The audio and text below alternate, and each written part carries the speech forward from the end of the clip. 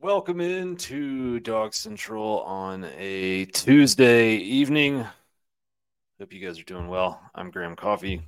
This is Ask Dog Central, your weekly and sometimes bi-weekly discussion for all things Georgia football and many things college football as well. Hope you guys are doing well tonight.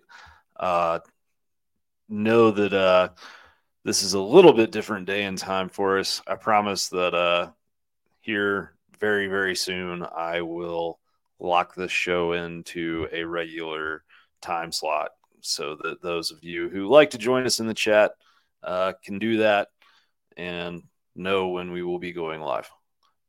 One of these days, I'll also start this show on time.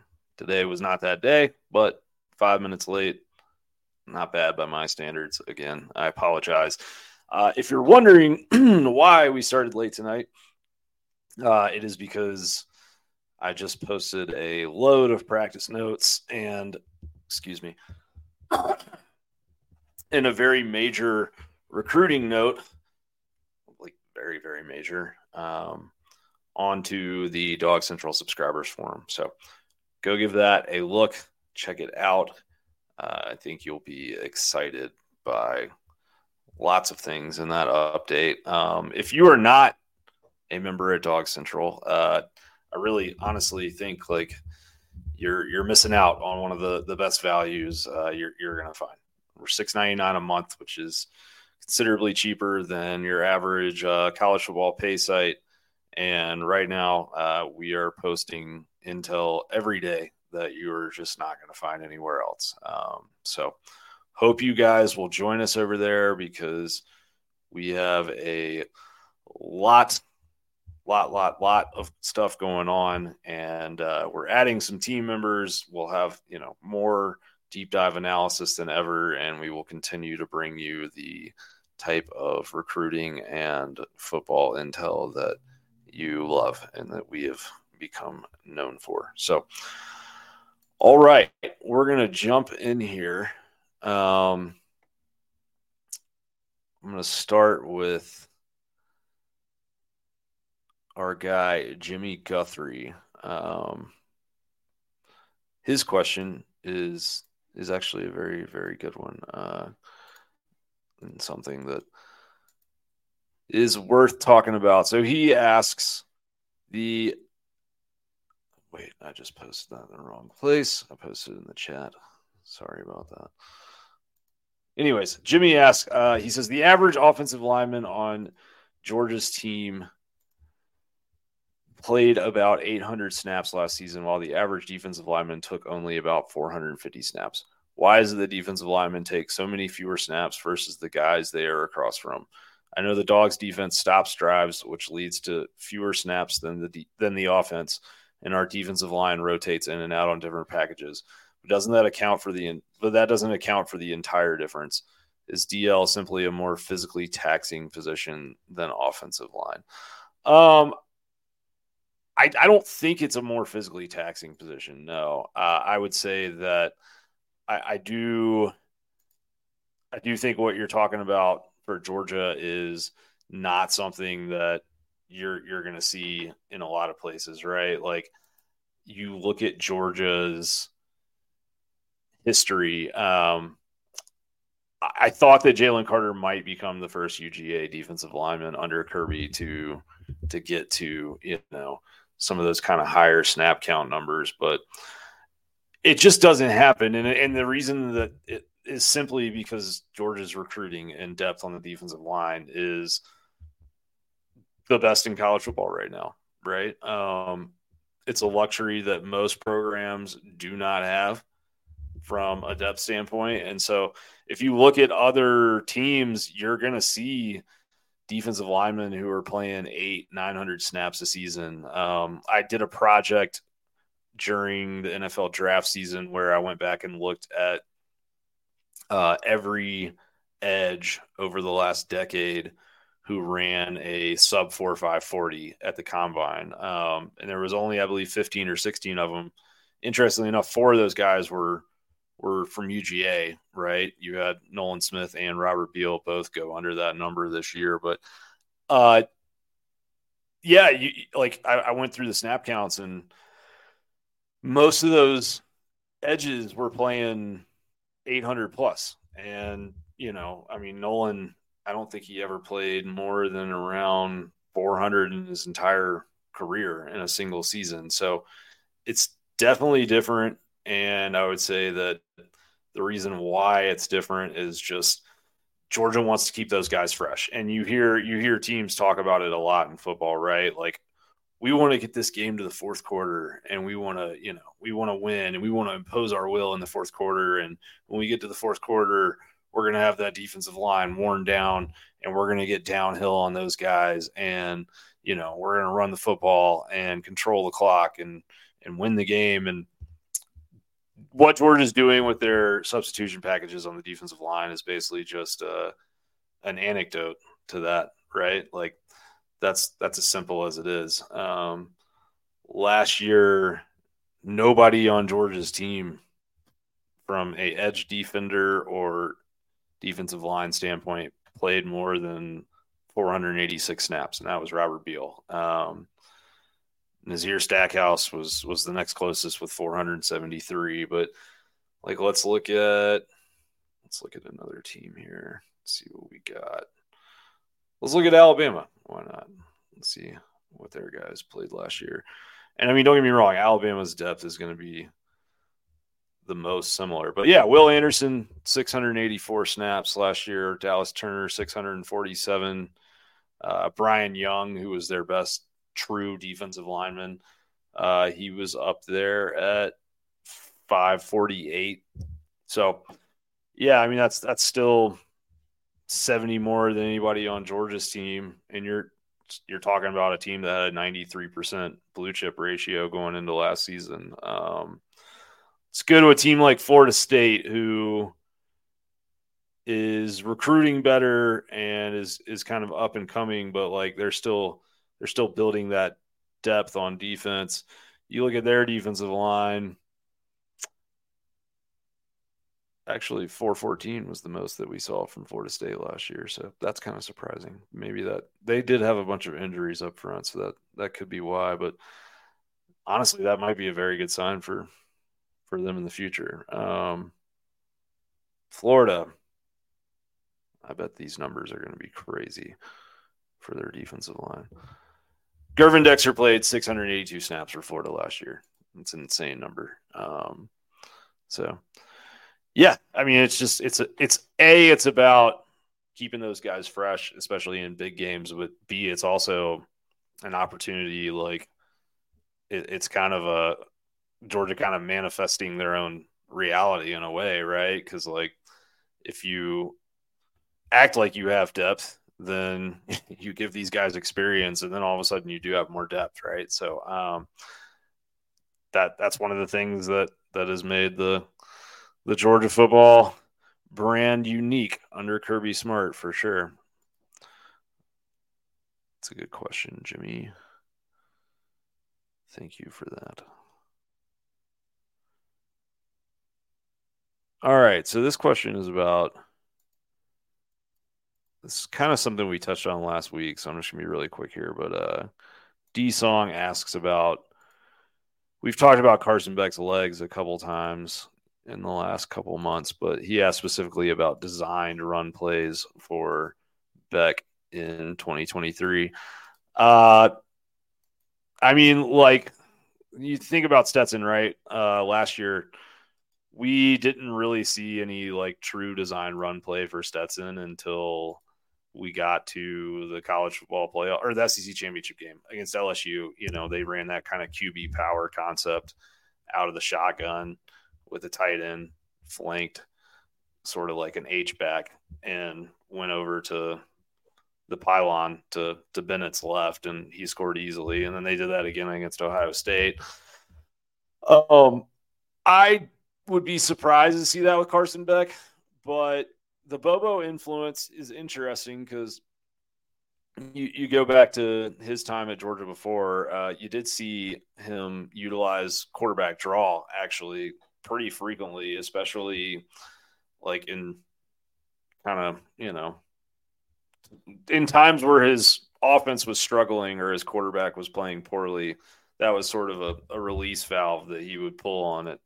I think that you often saw him, Matt Stafford against Auburn in 2006. I think he had almost 100 rushing yards in that game, if I'm not mistaken. But that was like a big weakness that he found in Auburn's defense. Aaron Murray did some of that. I don't think Beck's super athletic, but I do think he's fast enough to where if a team is not respecting his legs, Georgia can take advantage of it. And so I wouldn't be surprised to see it, but I don't think it's something you're going to see more than once or twice all year. My personal opinion there. And if you guys in the chat, if you have questions, put them in. Just some of these things, like I will say, if you got questions about Williams Nwaneri, I just did a very substantial, significant update on him on our website. Go check it out. Like that's one that is well worth the price of admission on its own. Not to mention all the other practice notes and stuff we're putting up right now. So, yeah. Okay. What else do we got here?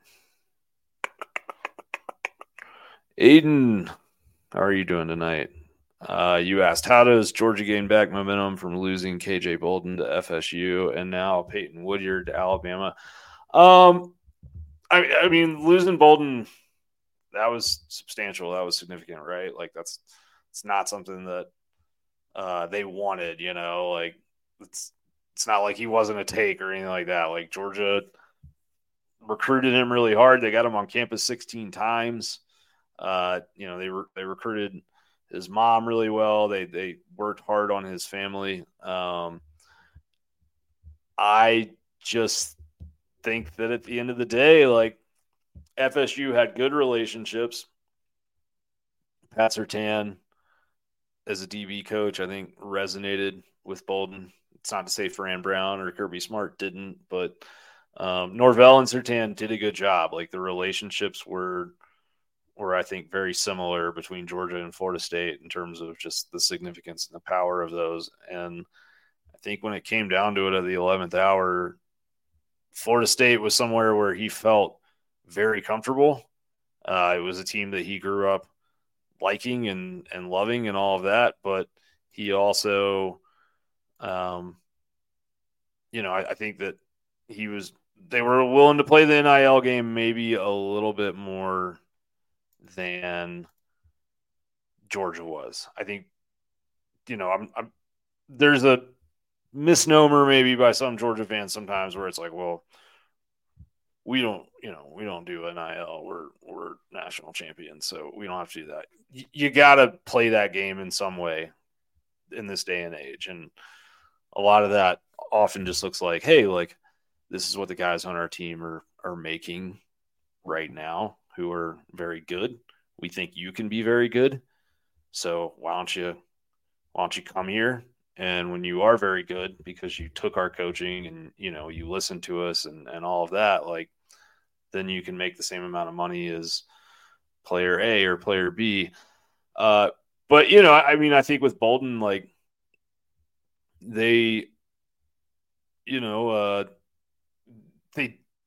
there was some big numbers that get thrown around, and I would caution you against believing all of the numbers that that get put out there. But I would tell you that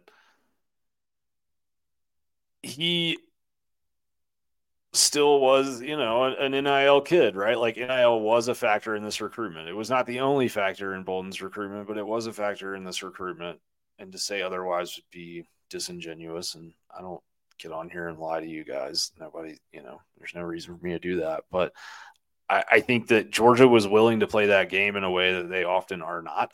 And we said as much on DawgsCentral in the lead up to the day of his announcement. But I think that in the very end there became, a situation where it was just, things got ridiculous and you're going back and forth and back and forth. And I think those conversations are things that should, in George's mind, maybe happen like in the lead up, throughout the recruitment process. And there's conversations and discussions that happen, and there's maybe agreements that are come to or whatever. But Georgia's not going to split their locker room for anybody. And, I mean, there was a player that transferred from Georgia this past offseason who I think was one of those kids who, came in and made some good NIL money when he got on campus because he was a high profile recruit.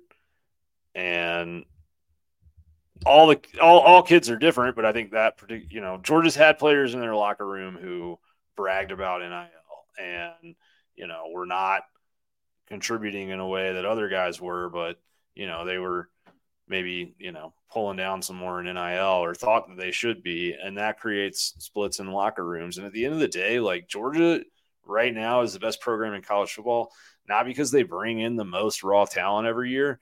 Georgia is the best program in college football because they bring in the most coachable talent every year. They bring in the most guys who have high ceilings and listen.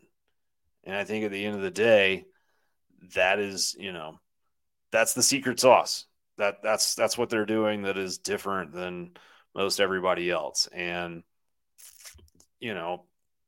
recruiting is this temporary role reversal that happens where the coaches are chasing the approval of the player, maybe more so than the other way around, especially for a kid like Bolden, who everybody wants and everyone agrees. You turn on his tape, you watch 30 seconds of it, this kid's a stud. We all know it.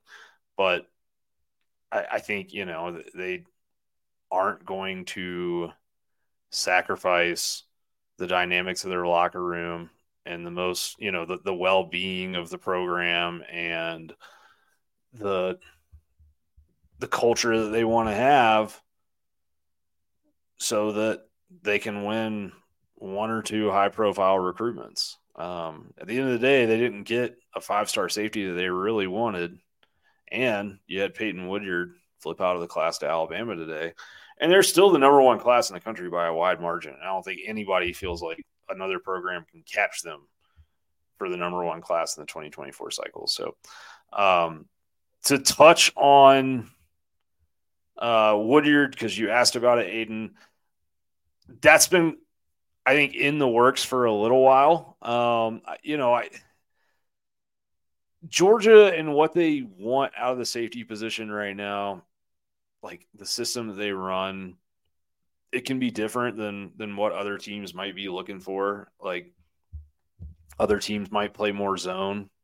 Georgia likes to man up at times. They're going to ask their safety to cover in man in certain situations. Like, there's a lot of requirements to be a safety in the Georgia defense. And I think Woodyard, really good player, highly rated for a reason. But, I don't know that, like, just even from the start, I said this when he committed, I don't know that necessarily he would have been the best fit in Georgia's system. I think that he's a good enough athlete. They would have found ways for him to get on the field and play. But, I don't know if he would have been a true safety for Georgia, or if maybe, he would have played a little closer to the line of scrimmage, or, and kind of some hybrid stuff. And so, really good kid. Everybody loved Woodyard. Really nice, as from a media standpoint, a guy that was a really good communicator with a lot of us in the UGA media space. I'm going to be pulling for him for a long time. Wish him well at Alabama, but I just think that, Alabama did a good job of selling him and recruiting him, and the situation just kind of ran its course, and you see that a lot when kids commit that early. I mean, he committed to Georgia in,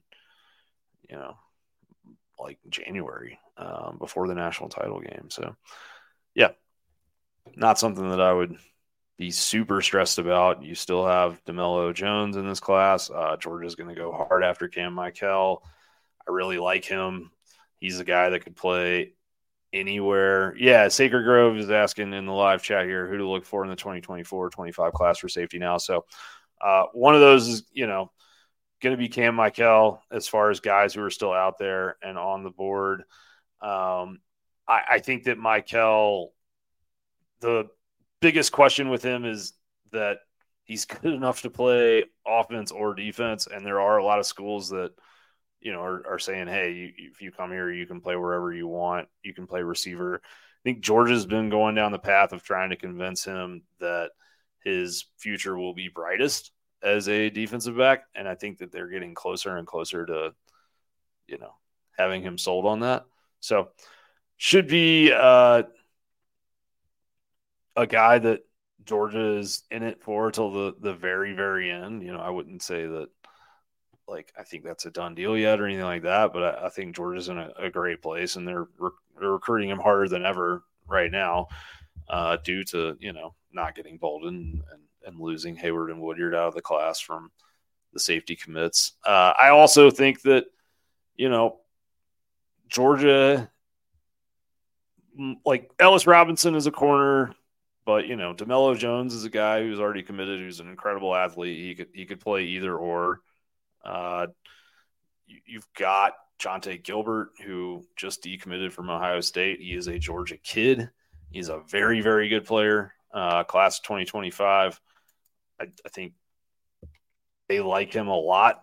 Everybody does. When you look at him out of Atlanta at Douglas, consensus four-star, one of the top 5 safeties in the class, pretty much from the consensus standpoint with him. And so there is some chatter that he could be a guy who maybe looks to reclassify to 2024. And if he is, then he would be a very, very good fit for Georgia at this point in the cycle. So we will see what happens there. But I think UGA will be fine at the safety position. You've got Starks for one more year after this.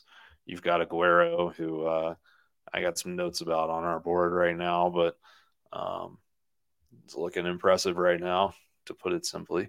So, yeah, I wouldn't be stressed about it yet if I was a Georgia fan. And look, what do we know about Kirby Smart? The dude, he likes to, he likes to go and make a couple big flips late in the cycle every year. And so there could be a highly rated safety out there that's committed to a program where maybe the staff gets in trouble, or maybe the staff doesn't get in trouble, but they go 7-5 and the kid's looking at it and he's like, no, I don't really want to be a part of this. Georgia is the type that will get in on that type of kid. So hope I answered your question on that, Aiden. Harry, welcome in. I see you just joined the chat. So I've been waiting for you to come in so that I can answer your question. He says, will you settle a certain argument for me? I'm going to try, my friend.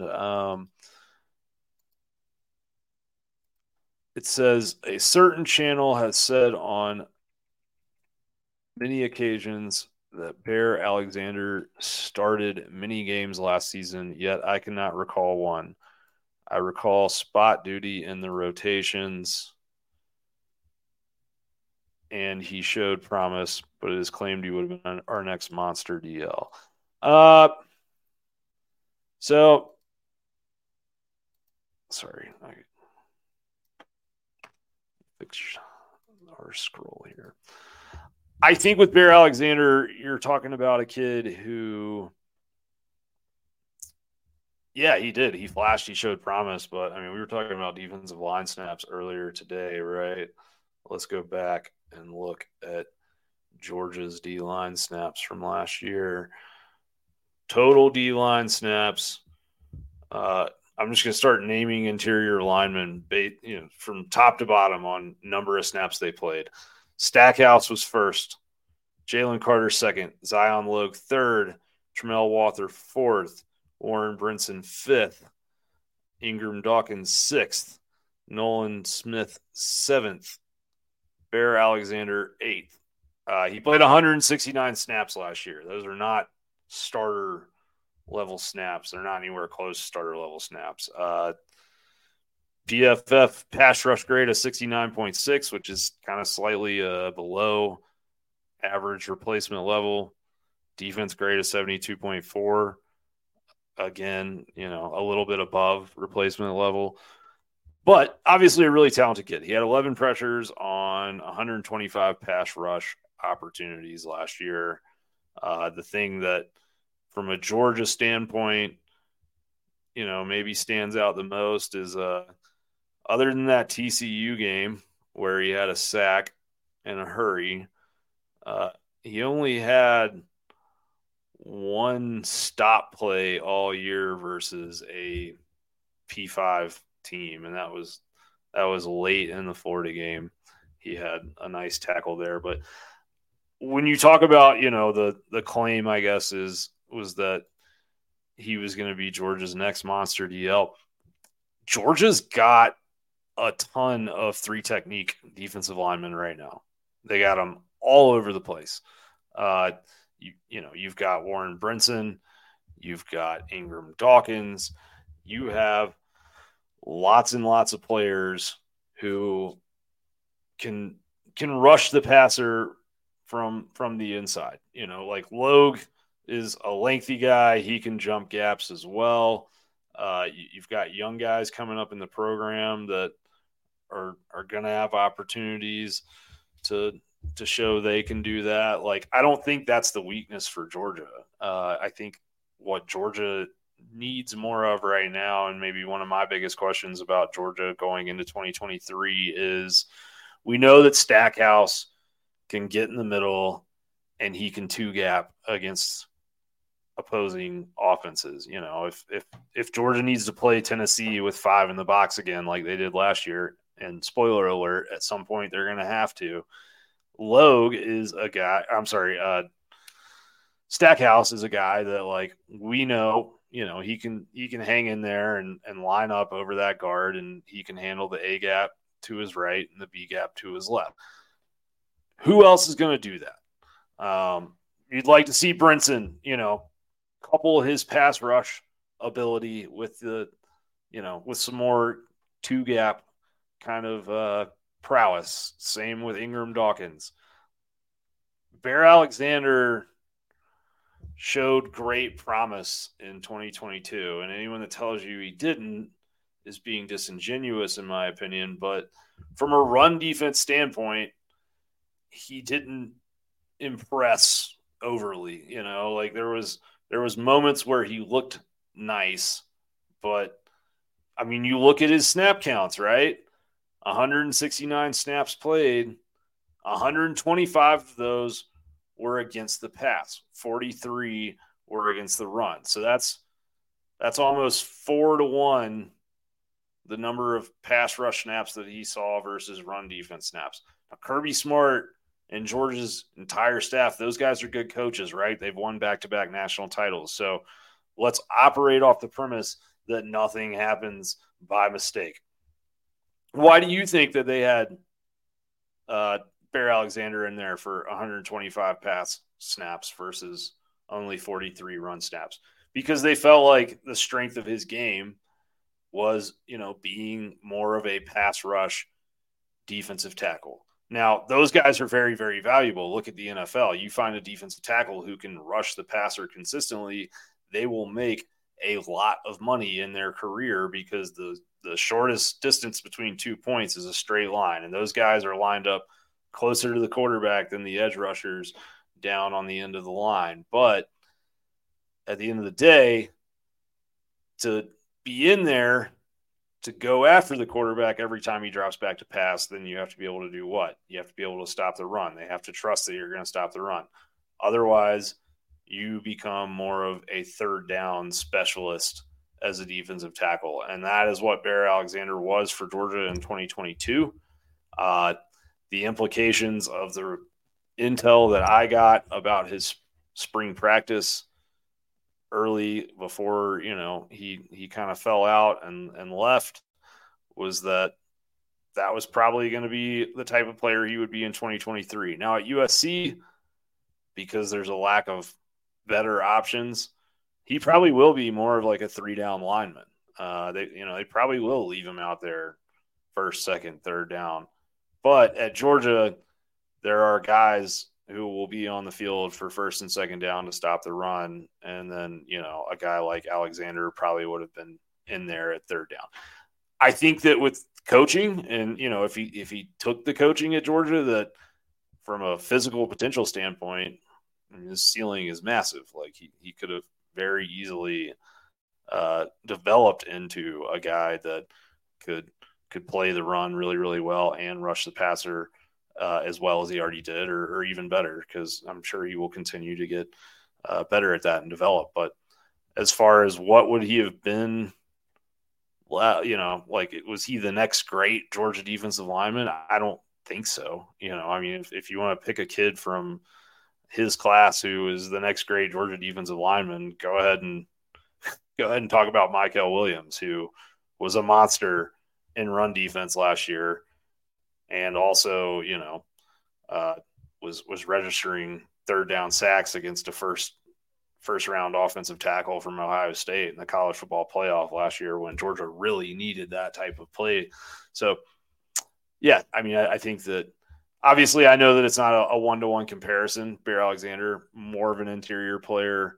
Mykel Williams, more of a 4-eye defensive end, kind of in the same mold of Travon Walker, at least on first and second down. And then, you would see him flex out wide, but we did see Mykel line up, shaded more inside at times last year too. Georgia's going to ask those guys to play all across the front, especially if they're good enough to play frequently. So that is, Sacred Grove. Christian Miller is going to be good. That's one to watch as well. Thank you for pointing him out, because I forgot to give him proper kudos. So I hope that answers the question, Harry. Feel free to snip that and shove it in your friend's face or whoever it was that was going to argue with you about that. Got a question about Ryan Wingo. There's some people out there that seem to think that we could still grab him, that Georgia could still grab him, I believe is your implication. Georgia's still very much in it for Wingo. That's another guy that I've updated multiple times recently on the DawgsCentral subscriber forum.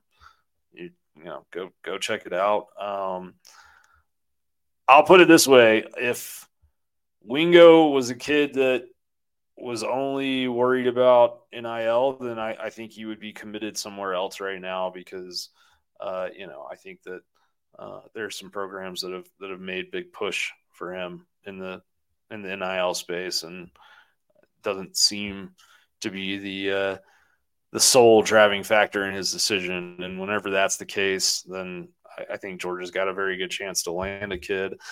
I think that there's some things Georgia wants to see from Wingo his senior year in terms of route running. And I think that, Wingo wants to see how Georgia's receiver class is going to shake out. And so I think those two are still in contact on a very regular basis, but, still kind of feeling each other out. He said he's not going to make a decision until late December, like probably, maybe even on early signing day. So there is over 4 months to go in that one. So plenty of twists and turns to come ahead in the recruitment of Ryan Wingo. Mo Better, you've got questions about safety prospects. We kind of talked about that position already. So check that out when you get a chance. I want to be clear though, because I think, everyone seems kind of worried about some of that. Like you mentioned Zay Mincy, Florida commit, good player. But again, I think Georgia is not just looking for bodies at safety. If they were looking for bodies at safety, then some of these guys that were in the class before would still be in the class. Okay. Like I think, they are looking for guys with elite coverage ability, and, there's a lot of safeties out there that are more the kind of run stopper type, or, more the kind of box safety type player. And I don't think that's what Georgia's looking for. So, yeah, I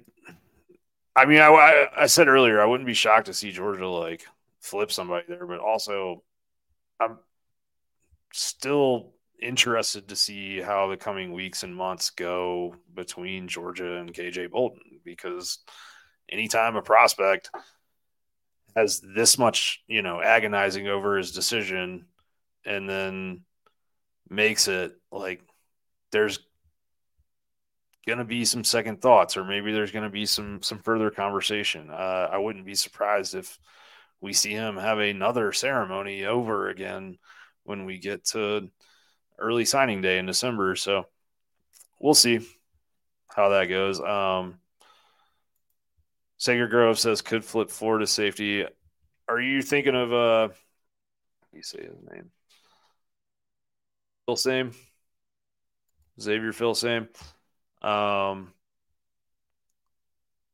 sure, he's a talented kid. I think he's a kid that Georgia would certainly be interested in, but he's also a kid that, Georgia prioritized Bolton and other players over him. So is he willing to forget that? Because there was a time where it seemed like he was very interested in Georgia, and I don't know that Georgia put the throttle down quite as much as they could have with him. And generally, kids don't forget that type of stuff. Speaking of stuff that we shouldn't forget, Home Field Apparel is the sponsor of this show. They are our sole marketing and advertising partner at DawgsCentral.com right now. And the reason is that our brands go together really well. They make really good stuff. We like to think we make really good stuff. And at the end of the day, I like to be comfortable. And so if I'm a partner with somebody, then part of it is that I want to get some free shit. And there's nobody I'd rather get free stuff from than Home Field Apparel, because their t-shirts are comfy and cozy. I'm wearing one right now. It's just the classic Home Field logo. You can see it here on your YouTube screen. If you have not checked out the Home Field Apparel Georgia collection, please do it. Go to homefieldapparel.com. They have all sorts of throwback designs, and you can use code DawgsCentral23. That is DAWGS Central 23, all caps, for 20% off on your first order. When you support them, you support us. We're planning lots of exciting things with Home Field as the season comes along. We'll be doing giveaways on the site and on this show, and we will also be doing some live show type things together, probably in late October, early November in Athens, and we will also potentially be doing a tailgate with those guys. So support them if you want to support us, because they support us. So keep that in mind, please. Thank you. Now that we've paid our bills, so to speak, let's see what other questions you guys came up with. Hunter asked, given the state of Georgia's running back room and its health, do you think we will be throwing the ball a lot more until our running backs are healthy? That is a great question, Hunter. It's one I've been asking myself a lot this week. The conundrum here is that the strength of Georgia's entire team right now, or it seems to be, is the offensive line. And you're breaking in a new quarterback. What's a quarterback's best friend? Play action. How is play action effective when you're actually a threat to run the ball? So I don't think Georgia's going to abandon the run. They brought Savon Clark back from the portal for this. They Lyneth Whitehead, the kid they brought in from Tennessee. Some of y'all are going to laugh, but like Cash Jones is a talented kid, right? That Kirby has said might be pound for pound the strongest player on the team. So don't sleep on any of those guys.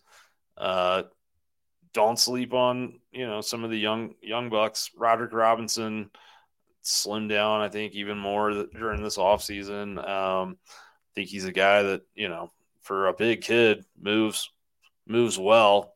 I'm not saying he's ready to jump in and go have 1,000-yard season in the SEC, but I think he can contribute, and I think they really like his ability to do different things. So I just don't think you're going to see Georgia ever become like this, 70% pass team with the defense that they have and the fact that they're going to be, they're going to win a lot of games by a lot of points, right? So I know they like their receivers and all of that, but like early in the year, I still expect them to try and lean on teams. Kirby Smart preaches physicality, and it's hard to be physical when you pass the ball all the time.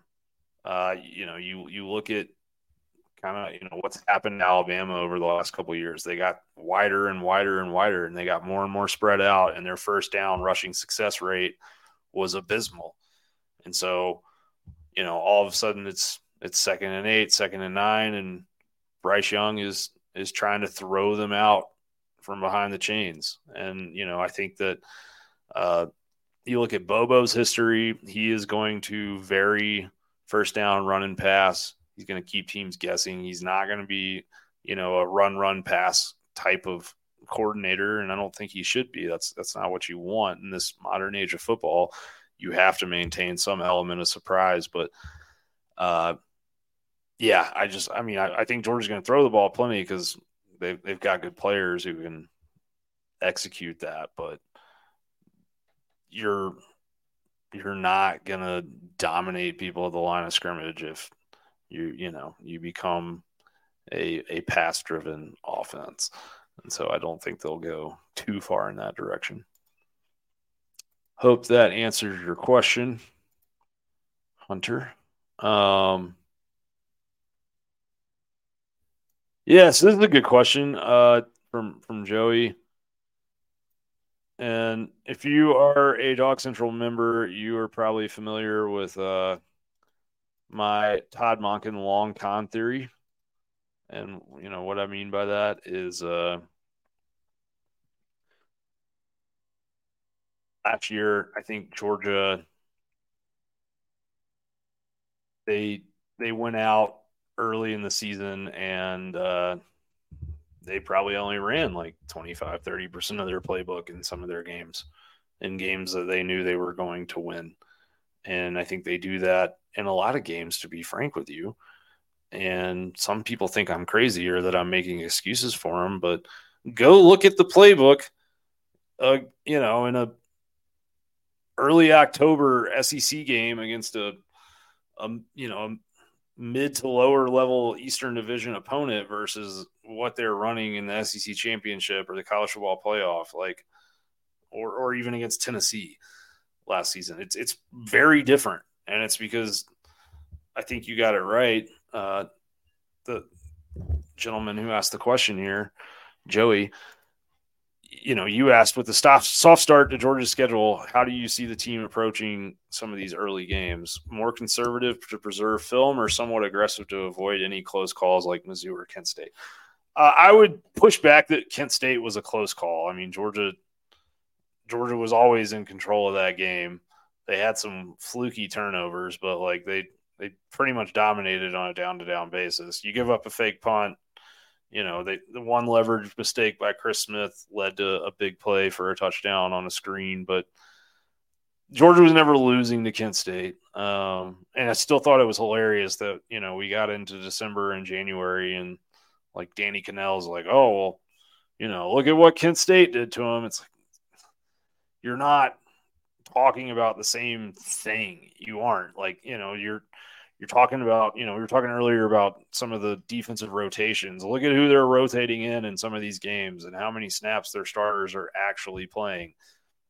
Not that many. Like this is it's not a scrimmage, but it's in some ways it's closer to a scrimmage than it is playing, a marquee matchup like versus Ohio State or versus a elite high level SEC team. So I still think that you're going to see Georgia maintain, the more I've thought about it and the more I research it this offseason, I believe that the Todd Monken long con theory might actually be the Kirby Smart long con theory, because you look at Georgia's defensive play calls, they do the exact same thing in terms of, saving pressure packages for big moments and big games and only playing base defense, very, very vanilla style against some of their out of conference opponents and some of the, worst teams in the SEC.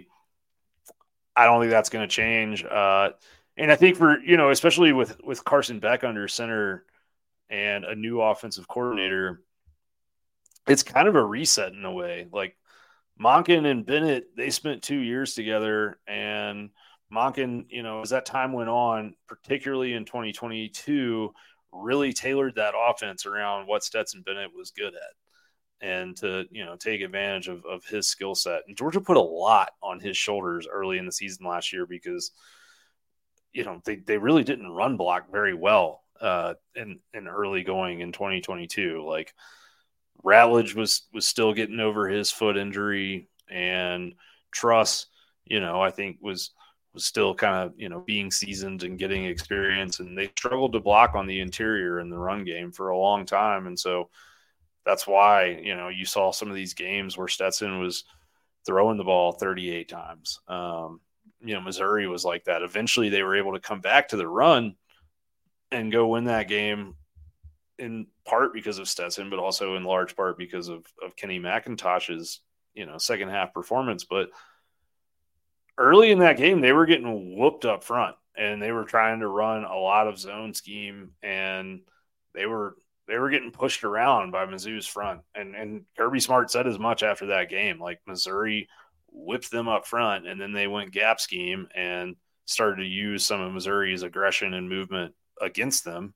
And, instead of trying to push them off the ball, they tried to start, angling them off the ball and kind of, moving them around, and instead of trying to push them around. It was more of a finesse style of run because they were struggling, and it worked out. Obviously they won that game, but point being, I think you saw this build up for Georgia all the way through the TCU game last year, where more and more of the playbook got used and shown and exposed. And there were wrinkles in there that were very Stetson specific, like that QB power to the goal line that we were talking about earlier that we saw, a couple times in the SEC championship and college football playoff. Like that was something that Monken designed because he had a quarterback with legs, but he never needed it until he got, down to the end. But that TCU game,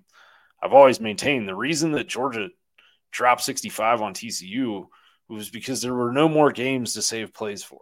This was the end of the line with Stetson. Like it was, it was time to empty the clip, and it was obviously the end of the line with Monken as well. And so it was kind of like, his magnum opus, and it ended up being the largest defeat in a bowl game ever. And it happened to happen in a national title game. Point being, yeah, I think that Kirby and Bobo and that entire staff, they're going to want to play things close to the vest this year. And there's no reason for them not to earlier in the season. Like, Georgia fan on Twitter who has been arguing with a Tennessee fan all year, like, I know that you want desperately for Georgia to force feed somebody so they have 1,000-yard receiver and you can stop having that conversation, but they're not going to do that if they think it can cost them a first down or a touchdown later on in the season when it actually matters. You don't win awards for putting up 63 on Vanderbilt or Missouri. Like you win titles at the end. And you saw that, like, there's it's kind of a mark of some of these up and coming programs in the SEC sometimes that are trying to establish themselves and challenge the Georgias and the Alabamas of the world. Like, they are going to run up the score at the end of a game, and they are going to force feed guys for stats because sometimes stats talk on their recruiting trail. But yeah, I hope that answers the question. Okay, let's see if we. Tampa Dog asks, he says, a lot of us got hung up on the historically great class thing. He's talking about Georgia's 2024 recruiting class. He says, but I feel like this class, top to bottom, could rank as UGA's best ever, considering what Kirby's done in the past.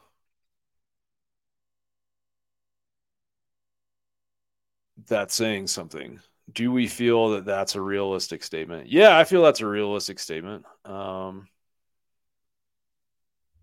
Yeah, absolutely. I mean, from a pure rating standpoint, I think this will be Georgia's best class. I think a lot of Georgia people, at least a lot of you on the DawgsCentral forum, you guys got kind of bummed last week after the Bolden decision, because I think it felt like for many of you, that had to happen to have the highest rated class of all time.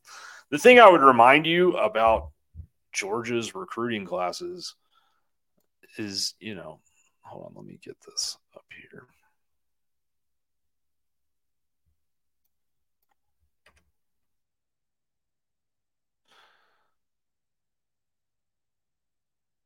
Okay. The thing that I would remind you about Georgia's recruiting compared to some of these all-time great classes that, Georgia fans are comparing 2024's haul to is, like, look at Texas A&M's 2023, I believe it was, recruiting class. I'm sorry, 2022 recruiting class. And then look where those guys are now. Look where Texas A&M's 2022 recruiting class is. Like, they've still got some studs, and they definitely upgraded the talent of their program, but they brought in a ton of character issues, and it led to them, having a really rough season last year, and it ended in Texas A&M having a bunch of those guys hit the transfer portal and all sorts of internal strife. I sat across from Aeneas Smith at SEC Media Days while he talked about, the struggle and why they haven't been able to turn talent into championships. And he spoke very openly about, after the COVID year, we had all these kids coming into the program, and them and their families, they were really all about NIL, and they were there to make NIL money. They were not, there for team goals and to win championships. And these kids were showing up and they were saying, I don't have to go to class. And that blew his mind, and it should blow his mind. Like, Georgia, you look at who they recruit and who they, maybe more importantly, like, who they don't recruit that is interested in them. And it's what I said earlier. Georgia, it's not that they recruit the most raw talent every year. They recruit the most raw talent that is coachable. And they're just not going to chase some of these kids that these classes, some people are comparing 2024's class to, had in them. Like, they're not going to chase a Jai Hall or a Billingsley. They're not going to chase a Denver Harris or, some of these guys that Chris Marshall. Like, Georgia brought Smoke Bowie in out of the portal from A&M, had him there for a couple months, and, decided probably best for him to hit the road.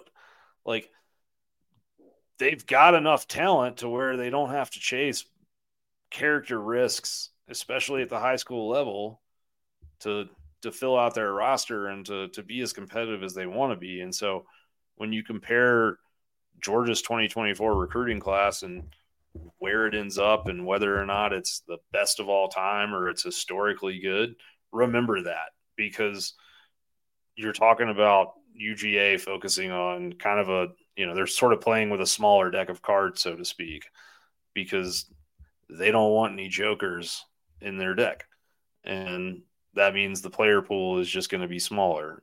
And there's going to be 5-star kids every single year that Georgia just isn't going to deal with, because those guys are going to be headaches when they get on campus. And if they did want to chase those guys, then yeah, they're probably, has definitely been some classes in the past, and the same would be true for 2024, where the final score, the final, tally of recruiting numbers like might end up as the greatest ever. But as a Georgia fan, would you rather puff your chest out in the offseason about how you had the greatest class ever, or would you rather know that Kirby Smart's culture is being preserved, Georgia's got a really good locker room, and those guys are going to continue to do what the ones before them did in terms of their work habits?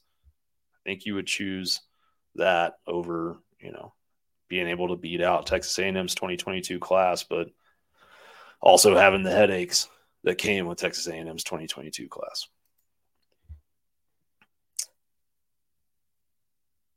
All right.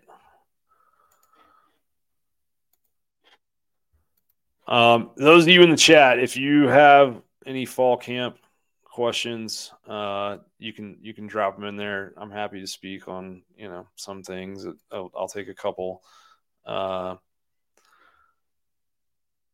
Ooh. Okay, Braun Dog asks,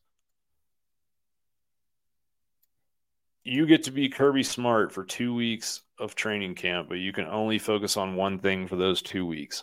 What would you choose? Another way of asking the question, what in your opinion is the key area of growth for the team / what is the primary area that the team needs to develop / grow? Think if you ask Kirby this question, he would tell you that this team needs to use training camp to bond and form togetherness. He highlighted this as a key for the last 2 teams. I agree with your assessment, Braun Dog, about, the chemistry and the team camaraderie and the culture, which is what we were just talking about a second ago with recruiting, right? So definitely an important thing, definitely something that Kirby Smart values and the entire staff values, no question there. I would say that if I was in charge of, Georgia's training camp, I'm going to keep this to strictly football, but I'll give you 2 answers. The number one answer is that if you can guarantee me that Carson Beck is going to come into Georgia's system and he's going to get through his reads on time and he's going to deliver, he's going to see the field and deliver the football on time, then I feel like I can guarantee you that, Georgia's going to be in the college football playoff again and maybe playing for the national title again. Like, barring a very strange bounce or a bad run of injury luck, that would seem almost certain to me at that point. The second thing would be, I would focus on that defensive line point that we were talking about earlier. Like, what makes Georgia special is that they can 2-gap you with a light box on the front end, and then on the back end they've got numbers to do whatever they want. So if Georgia was able to do that, then again, that's another thing that I think would be a good indicator of them playing for a national title in 2023. Great question, though. Thank you for letting me be Kirby Smart for a day. Cam asks, do I think Dominic Lovett is good enough to be drafted in the first round? Yeah, no doubt about it. We talked about him a lot on here in the past, but second in the SEC last year in yards per route run, which is a weird stat, but it's receiving yards per a passing route run. And it's a really good indicator of productiveness. But number one last year was, I believe, Jalen Hyatt was like a crazy number of YRR, but Lovett was very, very high up in that list, and I think he's a guy that I think has pretty unique value from a separation standpoint. Really good in the slot. Obviously, very good as a Z receiver as well. So you can use him in a lot of places, and that's the big hallmark that people keep coming back to with him is just the guy continues to create separation. Let's see. Yeah, number one, Jalen Hyatt, 3.27 yards per route run. Number two, Dominic Lovett, 2.94 yards per route run. So those are first round levels of production.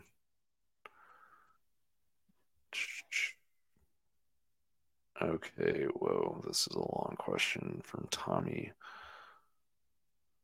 An ongoing question for camp. Okay, we're going to read this one there.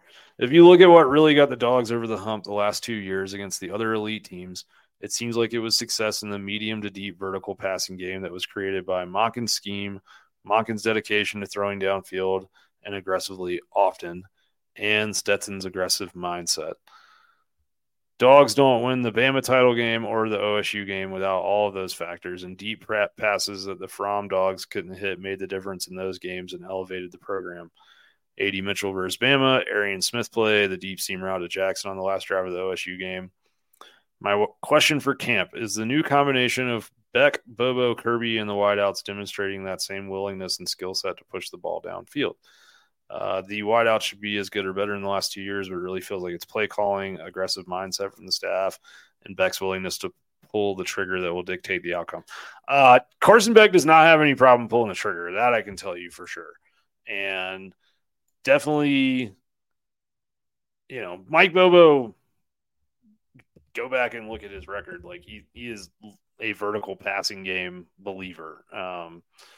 Under Stafford, under Murray.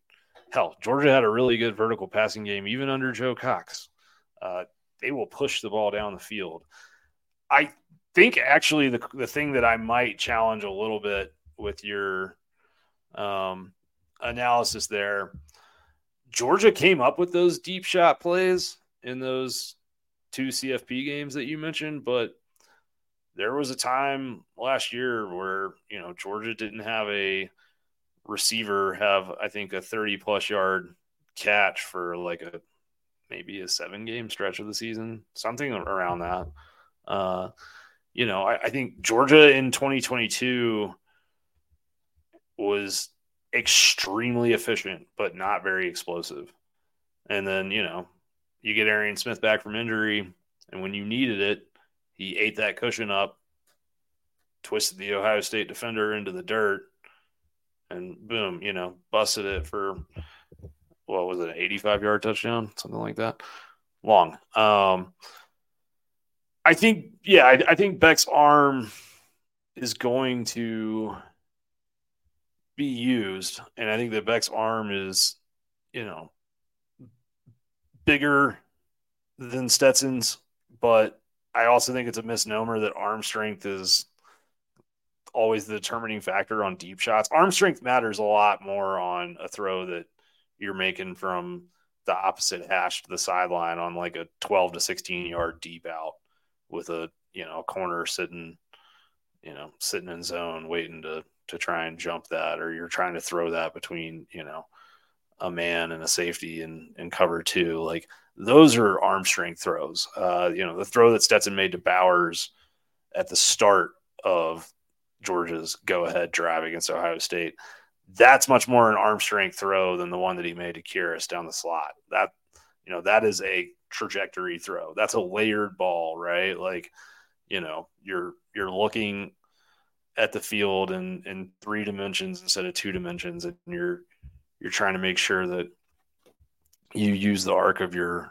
pass to fit it between the levels of the defense. I I think the receiver talent, you made the point in your statement, Tommy, about the wideouts should be as good or better in the last 2 years. I agree with that wholeheartedly. I don't have any uh, disagreement there. I mean, that's been a pretty common refrain from sources over the last like 6 months now. Going back to spring practice and now again during fall camp, like they feel very good about what they have in their receiver room. And I think the transfers are still getting up to speed in terms of all the intricacies of their defense, but I think that you're going to see more and more like, how should I put this? I think you're going to see Georgia still, like Marcus Roseme's not going anywhere because Marcus Roseme blocks his butt off, and he's capable of making catches like the one he did against Tennessee, where he went up and grabbed the ball off the goalpost on a third and goal red zone type situation. Like, but I just think you're going to see more kind of like ooh and ah type plays from Georgia's receivers this year that exhibit high level talent. Yeah, I think that's a fair thing to say. And some of those are guys that were already on the roster. Some of that is the transfers, and then like some of that's you've got Arian hopefully for a full season, and because he's been healthy, he's developing a full route tree, and then you got Yazid Haynes and Anthony Evans who have the same type of speed that an Arian Smith does. Like it's just a lot of weapons, and I think they're going to utilize them. But I do think with Stetson last year, if you look at his season versus 2022, or I'm sorry, versus 2021. So let's just go with the regular season in 2022. If you look at his passing numbers, he had 50 attempts of over 20 yards and 18 completions. So 36% completion, 13 yards an attempt on 20 plus yard throws. But the thing that stands out to me is, 5 of his 6 interceptions in the regular season came on 20 plus yard throws. So Georgia, like when they did try to push the ball downfield, they often, that was the time where they got into trouble the most, as far as, turnover standpoint with Stetson. And then in 2021, in the regular season, he only threw the ball downfield of 20 plus yards 30 times. And let's see how many of those were.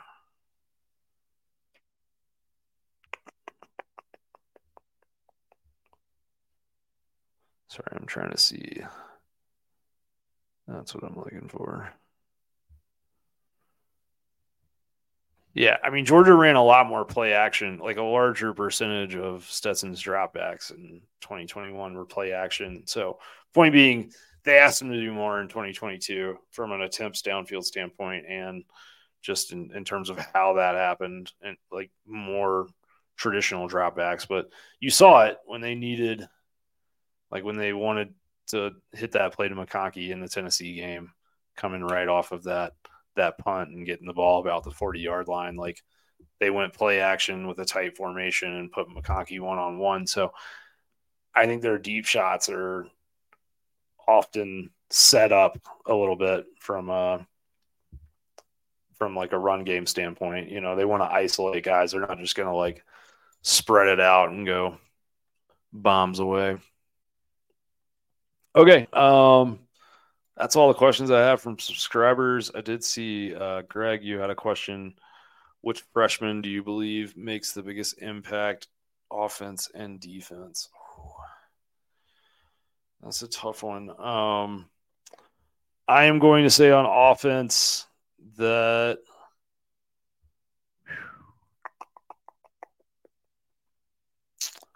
let's go with I'm gonna go with Lawson Lucky. I think that kid's the real deal.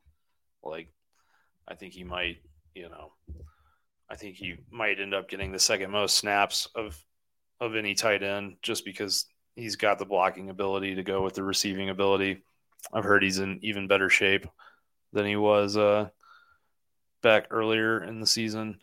Or I'm sorry, back in the spring. And then I just believe that Georgia's going to continue to use 12 personnel with a high frequency because of the conflicts that it creates for defenses. Defensive player is tougher, right? Like this time last year, I think we already knew like a week into fall camp that Michael Williams was going to be the dude. And I think this year we're more in a spot of still, hearing guys flash here and there, but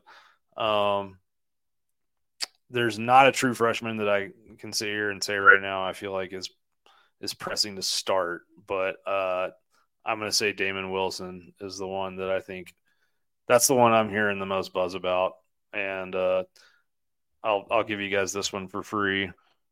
You can you should go check out our practice notes on DawgsCentral because there's stuff like this in there pretty much every day. But I had a source tell me on over the weekend, basically after Georgia had their first two practices in pads, in shoulder pads, like they were basically like I think that all three of the guys that they got in 2023 on the edge are going to be could be future first round picks in the NFL draft. Damon Wilson, Samuel Mpemba, Gabe Harris. Gabe Harris gets overlooked a lot, but that dude is really physical, and they're very, very impressed with the physicality that he's bringing to practice as a true freshman. That's not something I ever really hear about a defensive lineman that shows up at Georgia, is that he's being called physical from the jump. A lot of those dudes show up and they're used to running around defenders or shooting gaps, and he's just knocked them out of the way and goes. So I think he's going to be a very good fit. But I think Damon Wilson's just got that raw pass rush ability already, where he's going to come in off the rip and going to be on the field for some third down situations or obvious passing type situations. And I think you're going to see him make some plays. Just what we saw from him on G-Day, there's some moments where he just, his get off is good. His bend is insane. Uses the hands reasonably well for a true freshman lineman. And what do we know? Like Georgia will coach him up on all of that stuff and he'll get better and better at it. One of you asked about, let me go in order here, Aguero and Jordan Hall. Yeah, Aguero, I would say of all the freshmen back in the spring, maybe other than Wilson, he was the one that I heard the most buzz about. I